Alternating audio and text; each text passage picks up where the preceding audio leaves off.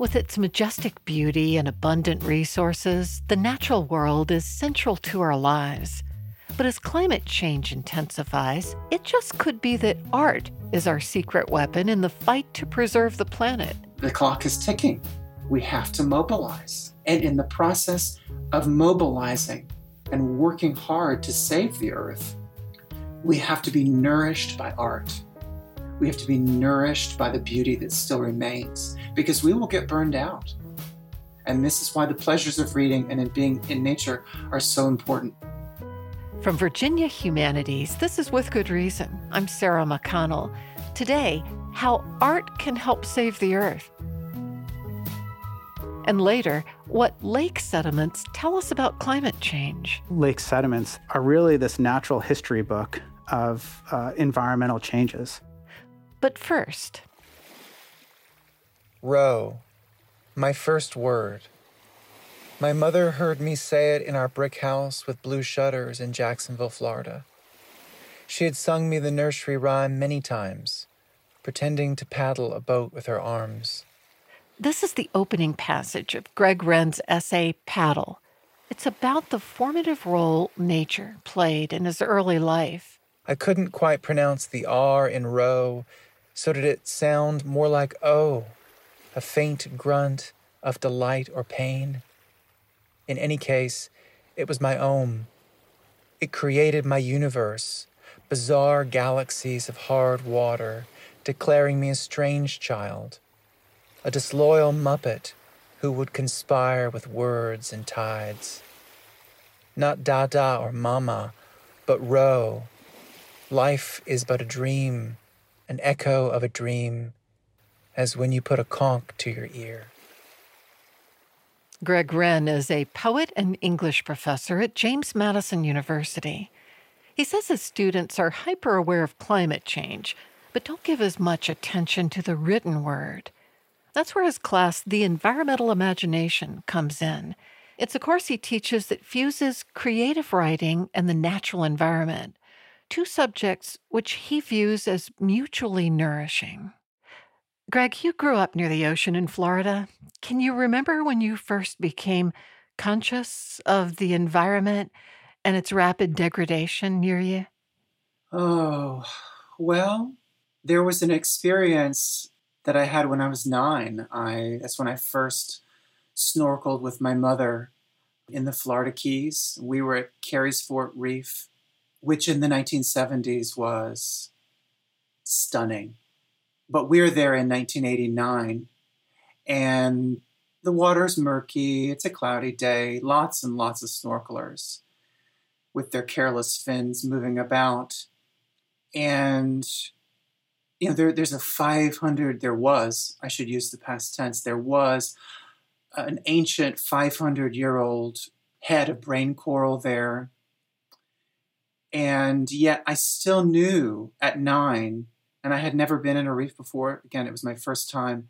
I still knew that this was an ecosystem in grave danger. I could see the broken coral. I could see the bleaching coral. I could see the diseased coral. And somehow I was able to intuit before people were even talking about the very real prediction that coral reefs will be the first ecosystem on Earth to go extinct.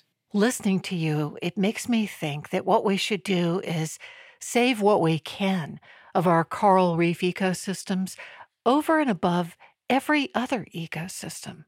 It's such a driver of climate, of the ocean, of our dreams. Yes, countless people on Earth depend on coral reefs, not for the aesthetic pleasure like me, but it's their pantry. It's their 401k. It's their seawall. And as coral reefs around the world erode, and when I say erode, I mean erode, because we know that reefs are made of calcium carbonate, they're made of limestone, and as the oceans acidify, because they are absorbing more and more carbon dioxide, those reefs are actually dissolving, akin to an eggshell being put into vinegar. I think I teach these courses because I feel I feel this helplessness in the face of so much destruction, so much degradation. I need to do something. And this is my contribution. This is my offering. I love that you are sharing these ideas with your students. You're actually an English professor teaching a course called Environmental Imagination, where you teach environmental issues through the lens of literary figures.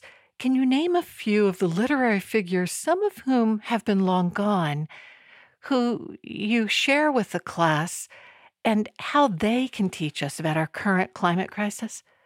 I think someone like Walt Whitman, our good gray gay poet. We're now living in the Anthropocene era. Maybe you've heard about that, where the main driving geological force is mankind, is humanity.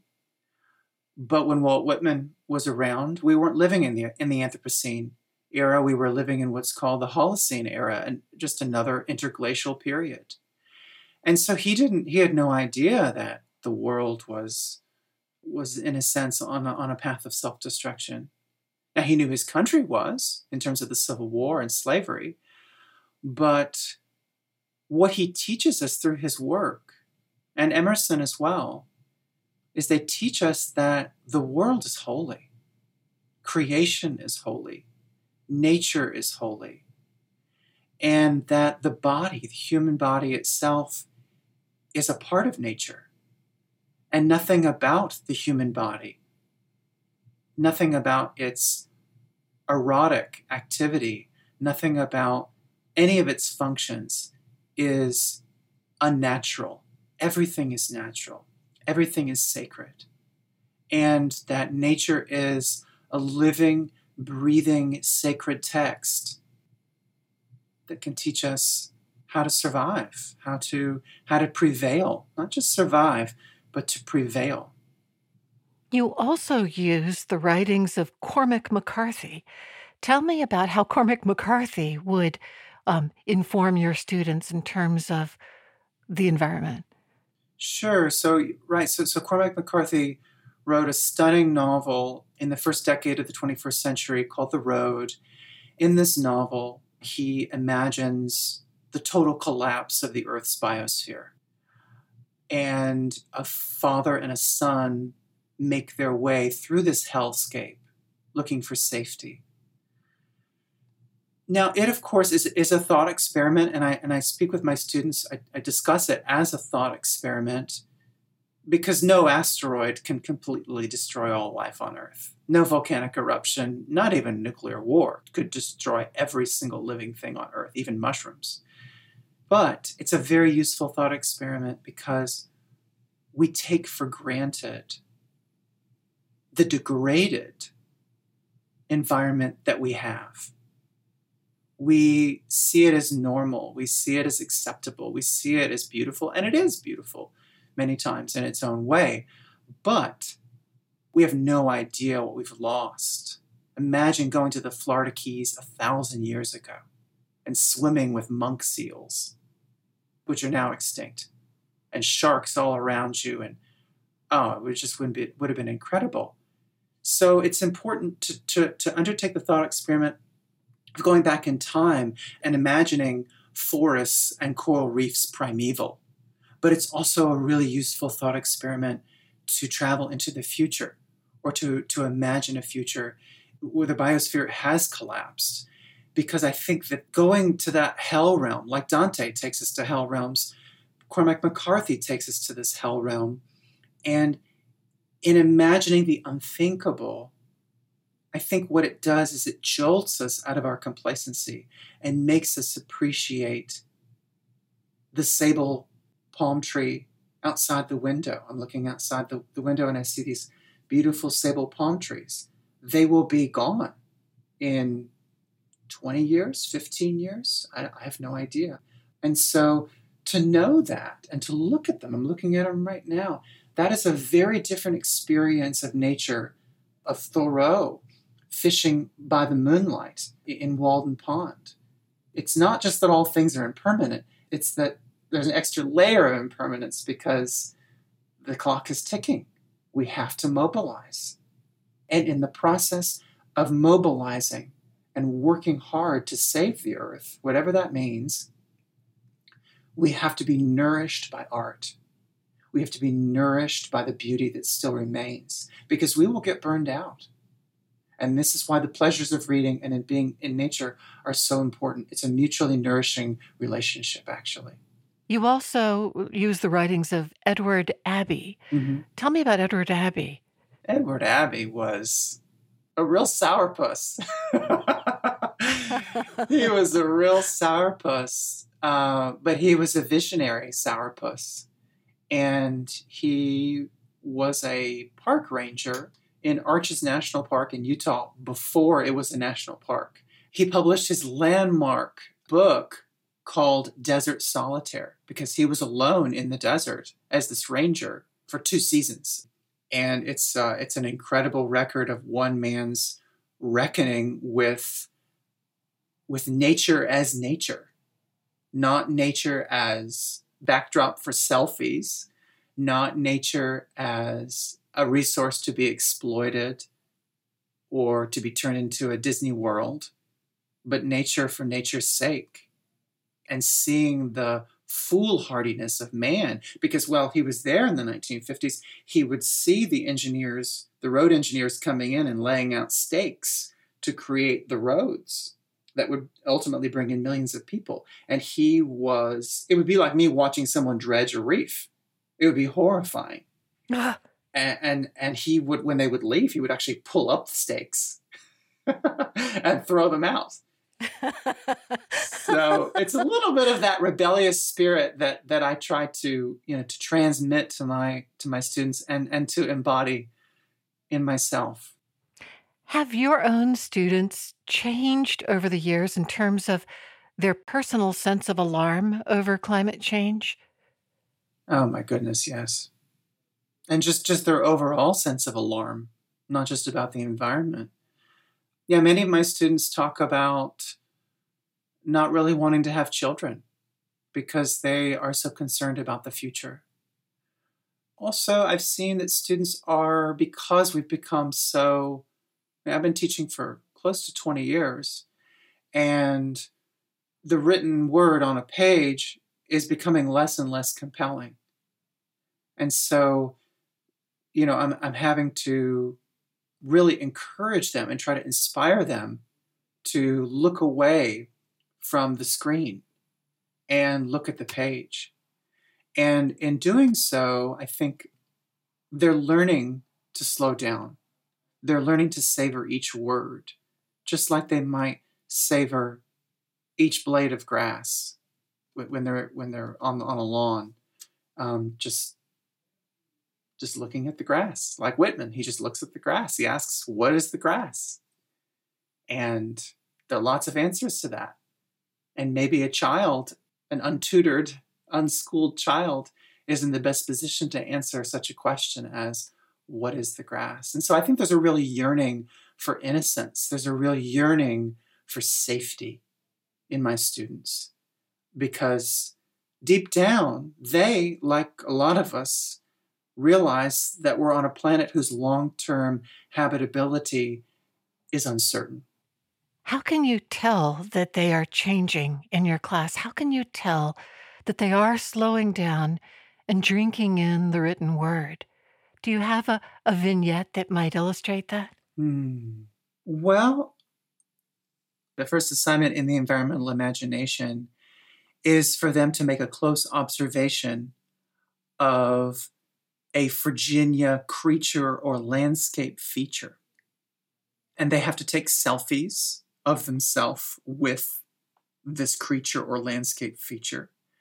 So this is forcing them to slow down, and it's forcing them to pay close attention to a northern tooth mushroom, a peregrine falcon, a feral cat, ice on a pond. One student wrote about the wind. And so I think when I read these essays, and I read what I call their naturalist notebooks, when I read these texts that they have created, It's very exciting to me because I can tell that there is a deceleration going on. But like I tell them, it's a muscle. Mindfulness is a muscle. And given the culture that we live in, it is extraordinarily easy. Like the fat people in the hover chairs in Wall-E, it's very easy for that muscle of mindfulness to atrophy. What are some of your favorite works by students? I had a student write about the dog food smell in Harrisonburg.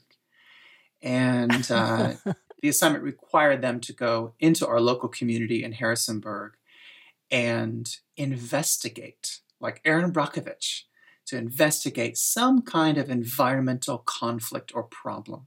And so this student, she was interested in this dog food smell that sometimes descends upon Harrisonburg. But of course, it doesn't descend on Harrisonburg sort of randomly, like some sort of Saharan dust storm or something. It's not like that. We of course have poultry plants within the city limits of Harrisonburg, which create this smell. And after it rains, this smell is particularly disgusting. And so she writes, how are these corporations permitted to pump this smell into the Shenandoah Valley and have such horrible working conditions? And she wrote, this was the smell of animal and human rights violations because, of course, these workers are not treated very well. And so she investigated this smell, and I loved the intersectionality of it. I love how it didn't just stop with, okay, what's this dog food smell do to our bodies? But what does it do to the body politic, to the civic body, when you have workers who aren't protected enough or given good enough health insurance or given consistent pay? So I thought that was a really incredible topic for her to pursue, and she pursued it quite passionately and thoroughly. Do you think there are flaws in the way climate change and environmental degradation has traditionally been taught or expressed publicly, given how widespread the problem is and how widespread denial is in America? It seems like something is not working, that there should be so much indifference and outright denial. Well, I think it's a huge problem, and I think I'm thinking of a manifesto that one of my students wrote. I require my students to write an ecological manifesto in the tradition of Edward Abbey, and she wrote, "We must learn to value nature the same as we value money." And I think that people are a little bit, in terms of teaching it, I think people are a little bit too afraid to. They give both sides, as it were, equal airtime. And I think when the other side is a bunch of lies, that's not a valid opposing argument to why we shouldn't fight for climate change or even see climate change as real. I have students who don't believe that it's real. At the end of the day, there's a very, very powerful set of interests that want this to be a debate. And if the Koch brothers invested as much money in the flat earth argument as they do climate change, you'd have a sizable portion of the American population who believed that the earth was flat. I guarantee you. It's just where are people pumping the money into to create disinformation? We don't need the Russians. We have our own disinformation outlets in this country. And I believe in healthy debate, but I believe that both sides need to have facts.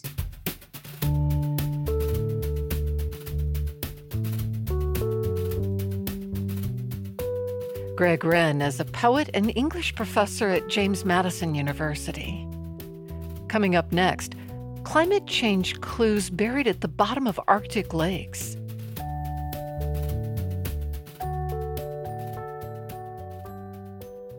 Back before human-driven climate change, things like volcano eruptions caused the climate to fluctuate naturally. Nick Bellazio is a geology professor at William & Mary. He's traveled all over the world collecting lake sediment, and he says the sediment is like a natural history book, offering insight into environmental change over thousands of years. Nick was named an outstanding faculty member by the State Council of Higher Education for Virginia. Nick, you studied the Earth's natural variability from the past. What have you learned about natural climate variability pre-human, let's say? Well, I think it depends on where you look on the planet in terms of how climate changes. And, Earth's climate system naturally has a little bit of chaos that happens that is unpredictable. But then on top of that, there are these long-term changes that result from differences in the strength of the sun over decades to centuries, to volcanic eruptions, and then to slight changes in Earth's orbit that cause Earth's climate and different regions to change naturally over periods of hundreds to thousands of years. And so my work is to try to understand what those natural cycles are and how different environmental systems respond to those. And then how does that compare to what's been happening since the intense burning of fossil fuels and the changes in our climate over the last couple hundred years. How would you assess the difference between the more recent climate warming and the climate variations that have occurred naturally in the more ancient past? Well, the quick answer is that the climate system hasn't seen a warming this rapid in a long period of time. And there are, of course, times you can go back into the geologic past where carbon dioxide concentrations have been similar to today or even higher. But in terms of understanding the rate at which they've increased is really quite unprecedented over the last 100 years. You've been focusing your research on lake sediment. What are you looking for in lake sediment, and in particular in lakes in the Arctic and very cold regions?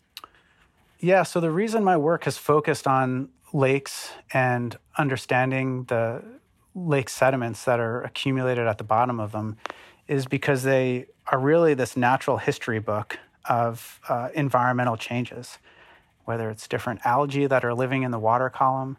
They also trap sediments from things going on in the landscape around the lake, like the types of vegetation or maybe the lack of vegetation. And all of those things get washed into the lake. Some of those algae die and fall to the bottom, and they're preserved at the bottom of the lake for thousands of years. And what I do is my colleagues and my students and I is that we travel to these places to extract samples of those sediments and try to interpret characteristics of them and how they've changed over long periods of time. Your most recent work is with the Faroe Islands, halfway between Iceland and Norway. Why there? What drew your attention to the Faroe Islands? Well, the Faroes represent this interesting stepping stone across the North Atlantic for how people, and primarily the Norse, moved and sort of hopped westward to the Faroes, then to Iceland, and then to Greenland. And it's also in a really interesting region climatically because it's near the intersection of really important ocean currents and atmospheric currents. And so we approached it to look at how we can understand these lakes for when they've recorded natural climate changes before people showed up, and then how the landscape was changed with the first people to land on this previously uninhabited island. What sort of findable evidence would there be of how early Vikings might have affected the landscape and therefore also possibly the climate around the Faroe Islands? Yeah, it's less that they impacted the climate, but it's more that we were looking for clues for when people first showed up. And in particular for the Faroe Islands, and when people showed up, it was that they brought grazing animals with them. And so one of the most intriguing things that we looked at was for DNA in the sediments that could be linked to some of these grazing animals, and in particular sheep. And so we did work to understand the rates at which sediments accumulated in particular one site on the Faroe Islands. And then we looked for the presence of sheep DNA. We, of course, looked back thousands of years and could not find any. And then we found it associated with, roughly the timing of when the first people brought them to the islands. And those sheep, of course, there was enough of them on the landscape to provide a sedimentary DNA signal. and then, of course, was associated with their work on the landscape to clear and mobilize vegetation and sediment that washed into the lake that we could also interpret as when people first showed up. What has been your biggest surprise over the years as you've been researching climate change in these Arctic and cold region lakes? I don't know if it's a surprise, but maybe just one thing that I've learned to appreciate more are the different ways in which humans have lived with and dealt with their environment over different periods of time, as well as over different geographic locations. Whether it's the Inuit in the high Arctic, or whether it's Iron Age civilizations in northern Norway, or even places I've visited in the South Pacific, locations like in Easter Island. And I think how people have, used their environment to their advantage, how they've had to respond to changes, both natural as well as human-driven in terms of human modifications of landscapes. But I think, the resiliency of people and even in these marginal locations is quite remarkable. It sounds like you marvel at the climate change and the climate variations, both man-made and natural.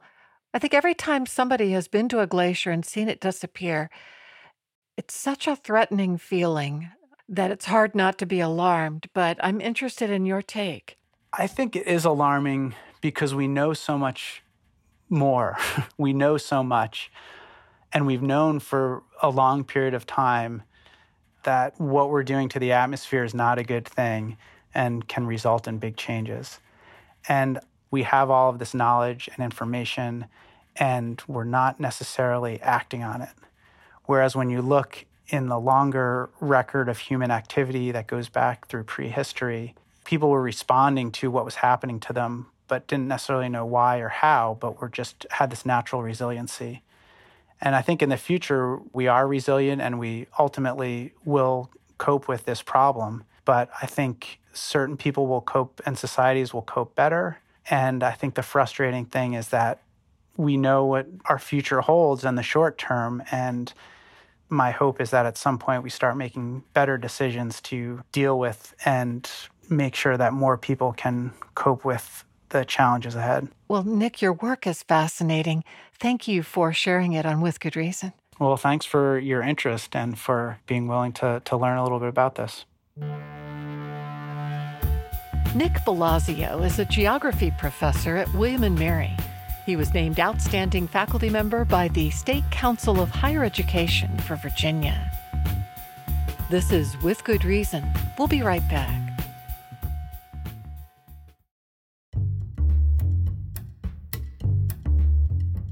Welcome back to With Good Reason at Virginia Humanities. What did GMOs, HPV vaccines, indoor tanning, and climate change have in common? They were the focus of a study by Rebecca Bromley-Trujillo, looking at the relationship between media reporting and scientific policy. Rebecca is a political science professor at Christopher Newport University and research lab director of the Judy Wasson Center for Public Policy. And she says media coverage has a major impact on policies adopted by state lawmakers.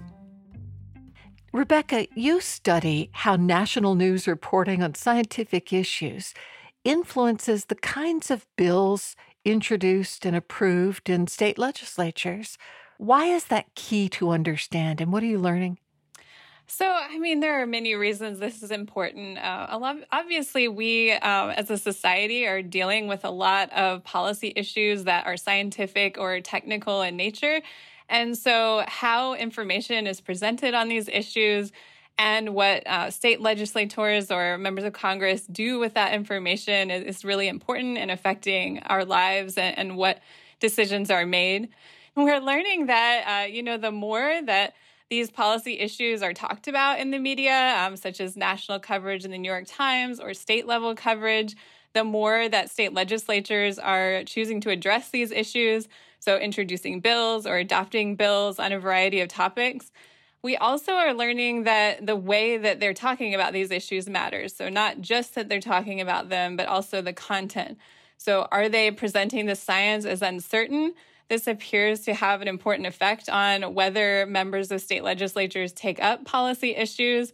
If the science is presented as more uncertain, then they're actually less likely to consider action on policy issues, probably because it gives them kind of an out. The science isn't quite there yet, so we don't really need to address this yet.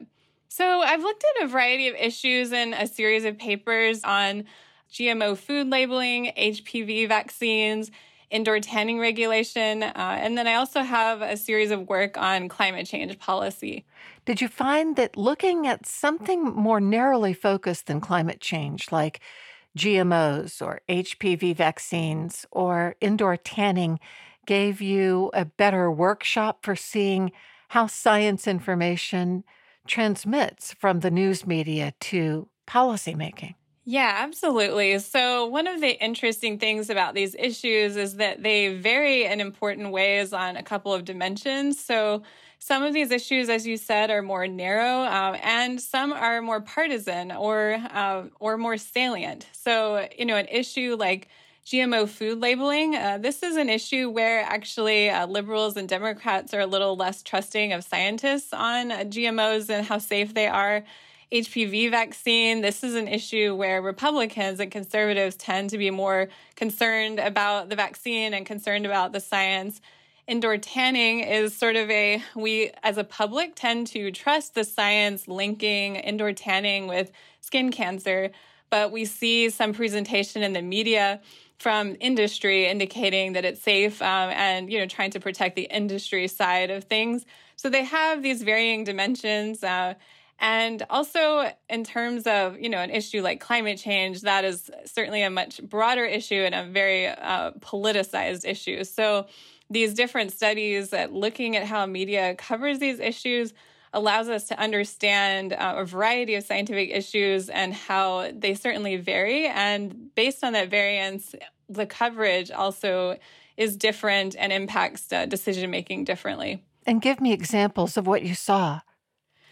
Yeah, so on these, slightly more narrow issues, so the GMO food labeling, HPV vaccines, and indoor tanning, for the most part, what we're finding is that when coverage in the New York Times is pretty heavy, so a lot of discussion of these issues, then we see state legislatures taking up these issues by introducing bills.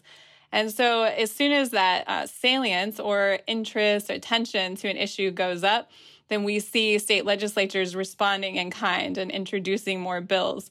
But there is a caveat to that, in that if the presentation of that science in the New York Times presents the science as uncertain, then we tend to see fewer bill introductions. And, this makes sense. As soon as you introduce some uncertainty, this allows those that don't really want to take action on that issue to say, we don't have a necessary reason to do this because the science is not quite there yet. It's still uncertain. But you're not suggesting the news media be less certain or more settled about the science if there isn't evidence to show so, right?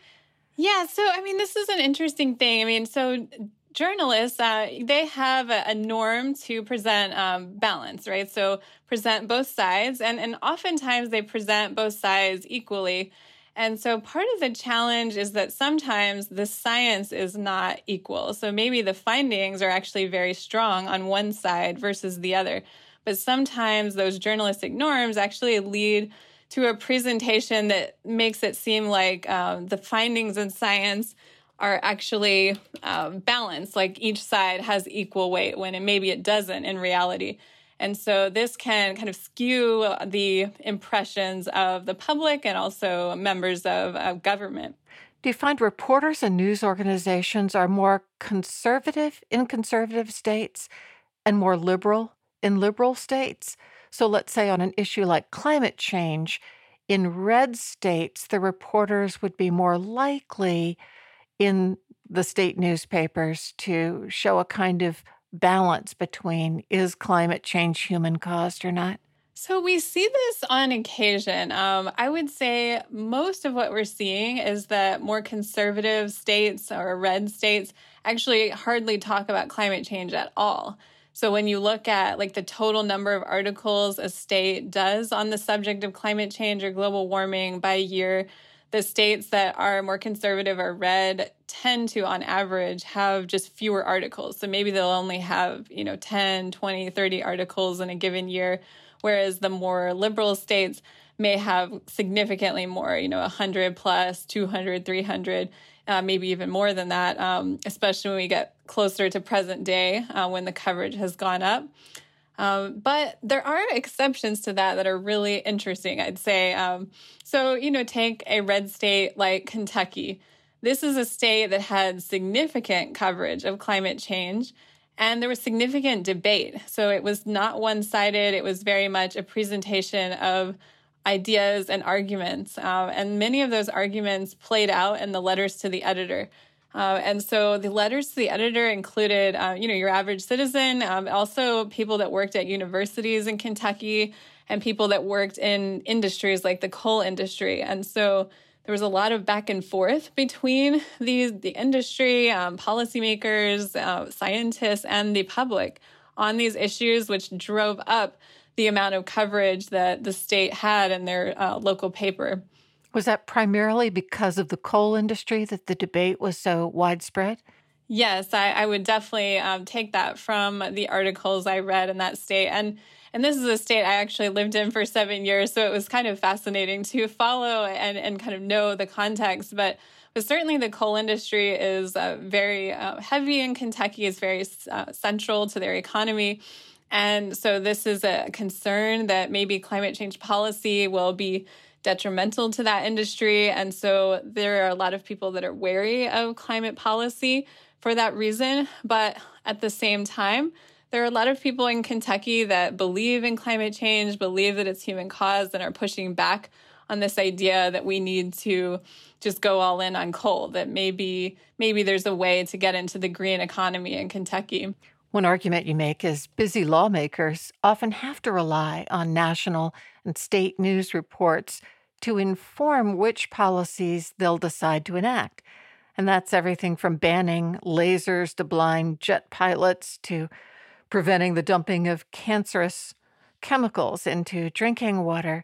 Were you taken aback by just how much of a hand the media has in shaping environmental policy?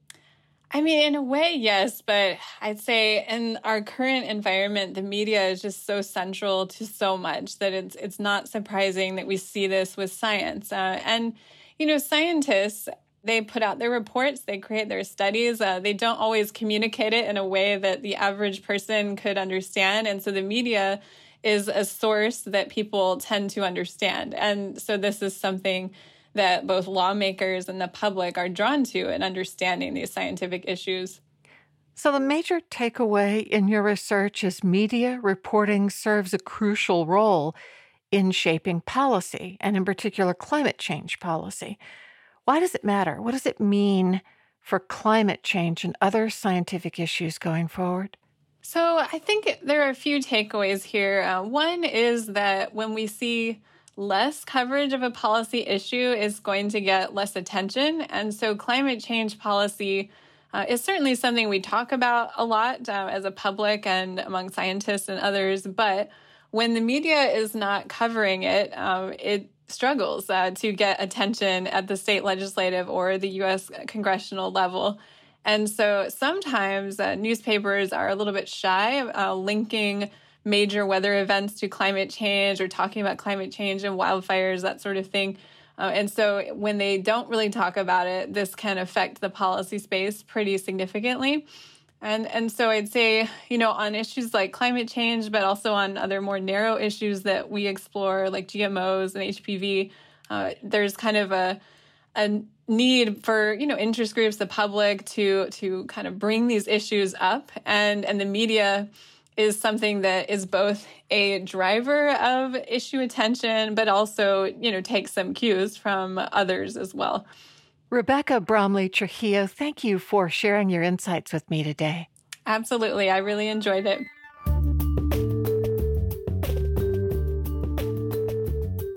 Rebecca Bromley Trujillo is a political science professor at Christopher Newport University. She's also research lab director of the Judy Wasson Center for Public Policy. Coming up next, climacentrism, melansari, and other new words to add to your vocabulary. From anxiety to fear and anger, no single word captures the onslaught of emotions triggered by the topic of climate change. Brendan Baylor and Natalia Pilato are art professors at Old Dominion University. Together, they've created a socially engaged art piece about sea level rise in Norfolk, Virginia, encouraging community members to invent words that better reflect how they feel about the environment. Brendan and Natalia, the two of you, and poet Kelly Morse, recently built an outdoor sculpture about sea level rise in Norfolk, Virginia. It's a greenhouse set up on the grounds adjacent to water that itself rises and falls. Have you been inspired by the location? Yes, absolutely. The fact that we could see the water from the site where we were installing the piece, and the fact that sea level rise is projected to engulf the area in water by 2100 informed, our choice. Yes, and for me, I live very close to there. And so during these times, especially the time of COVID, I take walks for solace for myself. And so I walk past the Hermitage at least 3 or 4 times a week. And so that site for me is very special. And I also collect objects to make things. And so when we came to making paper and different things for projects, I collected a lot of little things from the Hermitage grounds. And I also teach some art classes there and have my students do things there as well. So the site is very close to my heart. Is it true that that site is expected to be underwater in the next century? Yes. Sea level rise projections show that most of Norfolk will be underwater by 2100. Remember that Norfolk is at the mouth of the Chesapeake and is experiencing sea level rise at the second highest rate in the country, second only to New Orleans.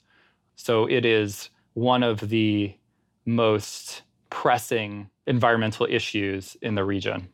Is sea level rise relatively new to you as one of the many worries about climate change, Brendan?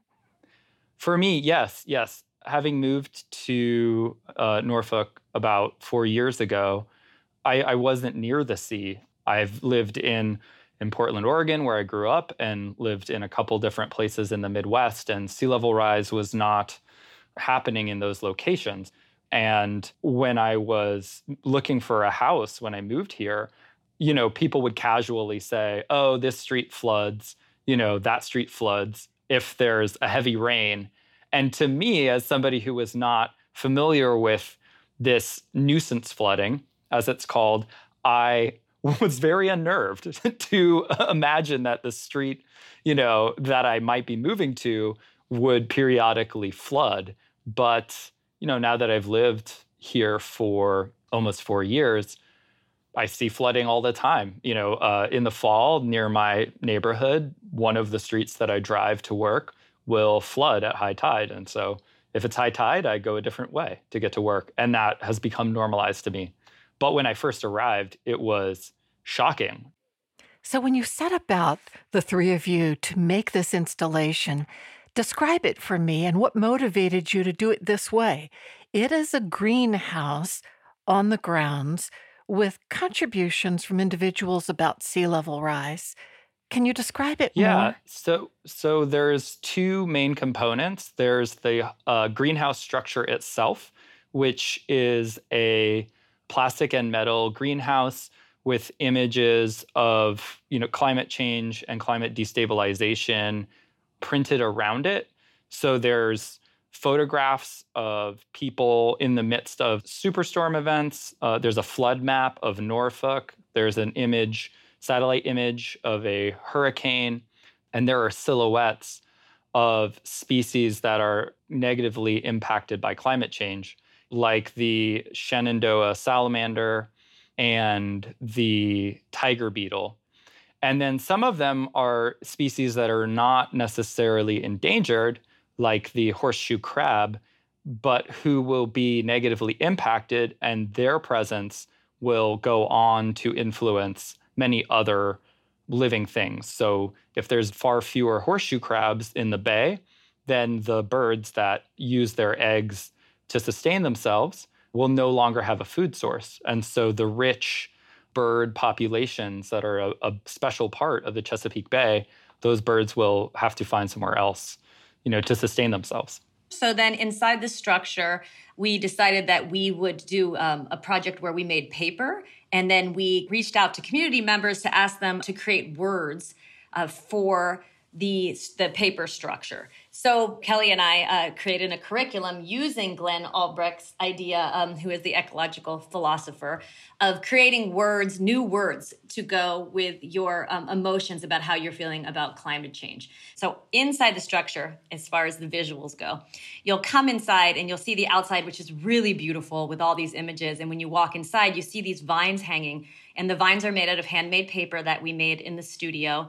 And on those vines, we were able to print the words that people contributed on our website. And the words are pretty powerful. So people submitted all sorts of words. I remember one of them was something like climacentrism. And it was just about that idea that, you can't see beyond your own ideas. So it's like the inability to see that the climate crisis solutions, there's more to them than just what you think. And then you had some really sweet ones that were like, thinking about animals that live in the area. Someone came up with something called Melansari, which was, how do we think about the animals? And how are we going to take that time to feel about how they're disappearing in this time? So people were able to invent these new words to talk about their emotions, and we were able to print them, and then we hung them up inside the greenhouse. So when you walk in, you can actually read these definitions, and you can say, hey, I actually know that feeling, and I've never really been able to express it before. And now here's a word that allows me to express that feeling, that I was wondering why I was feeling this way, and I couldn't even figure out how to relate to that, but someone else did that, and I get it, and I feel it. And I think it moves you to want to, see that change, be part of the change, be part of the conversation. So it creates a conversation because there's new words to talk about it. You were right in the middle of all this when we shut down because of COVID last spring. Did that initially throw this into chaos?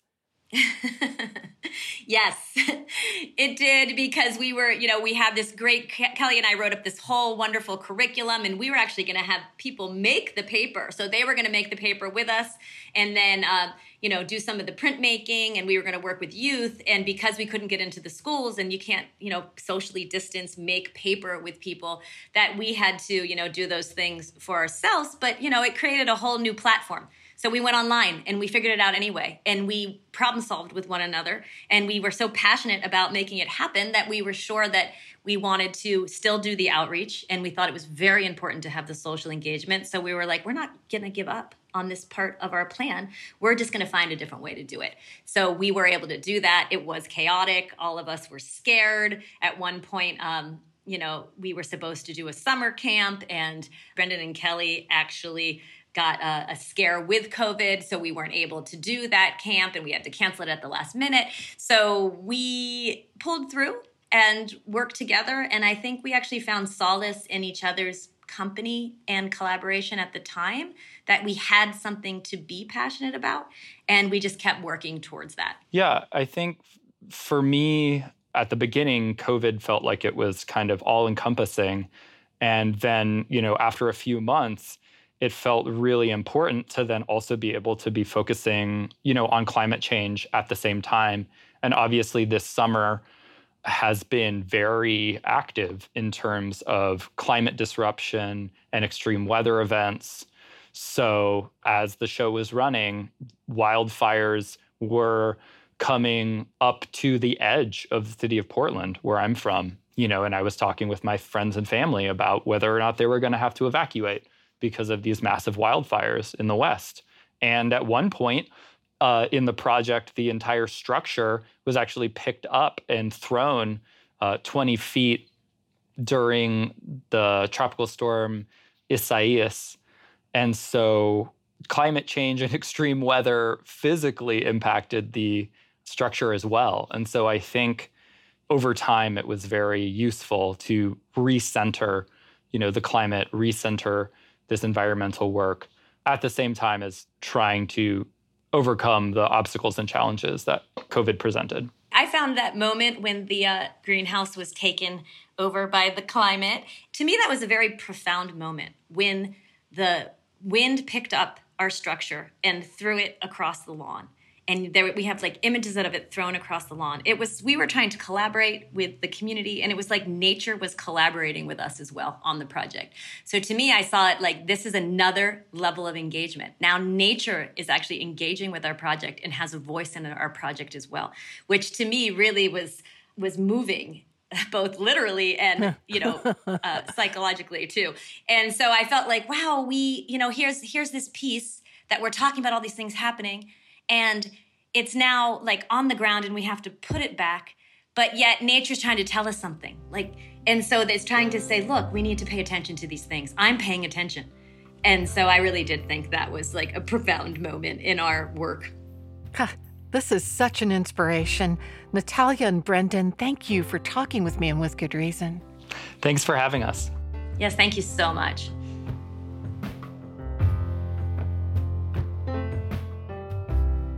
Brendan Baylor is an art professor, and Natalia Pilato is an art education professor at Old Dominion University.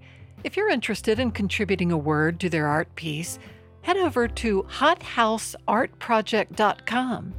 Support for With Good Reason comes from the University of Virginia Health System, a National Cancer Institute designated cancer center, researching and developing the treatments of tomorrow, uvahealth.com.